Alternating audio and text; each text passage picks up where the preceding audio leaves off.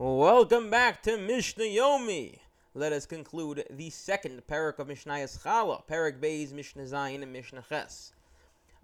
Previously, in Mishnah Challah, we discussed in Mishnah Vav the smallest amount of bread dough that one needed to have in order to remove challah.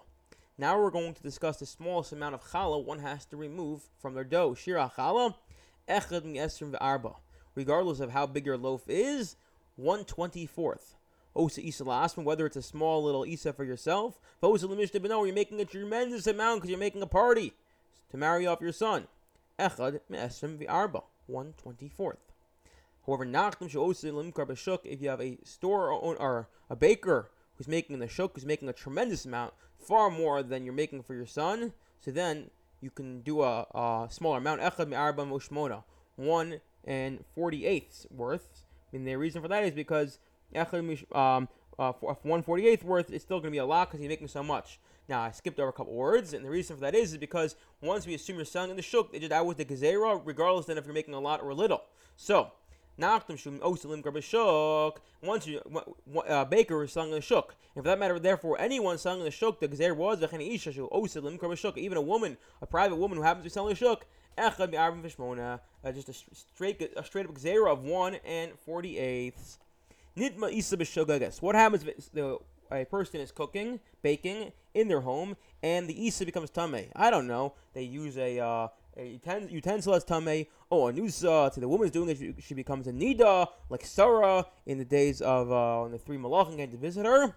So then echad mi'arba mushmona. So although normally we say it's 1/24th, however, we don't want more challah to go to waste. More challah to become tameh, so we say only remove 1/48 worth. However, nitma mizida, but if she intentionally makes it tameh, if it intentionally becomes tameh, echad mi'esrim ve'arba. So then you have to stay on the larger amount, 1/24th, kadesh liyeh choten nizkar, so you don't get rewarded for making for doing the wrong thing of making a tameh. Rabbi Eliezer Omer no tells minatar al tameh. The assumption is, and the general assumption is, Chachamim hold you can't take challah from something as tameh, from tameh on tahar or tahar on tameh. The reason for that is because one of the klalim of challah, and we saw for truma as well, is it has to be min mukaf. It has to be adjacent to each other. The two pieces, the challah, the part you're taking from one part on the other, as in the challah and the dough have to be adjacent to each other, min mukaf. And we're concerned that if the challah is going to be tameh and the dough is going to be tahar, you're not going to have them next to each other. However, Rabbi Eliezer is not concerned. Why is he not concerned? So he has a little trick you can do. Ketzad, so he says as follows: Isa tahor of Isa tameh. Let's say you have two doughs. One is tahar and one is tameh.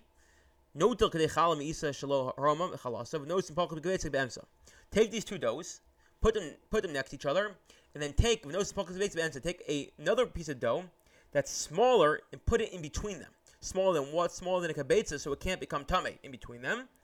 And then what?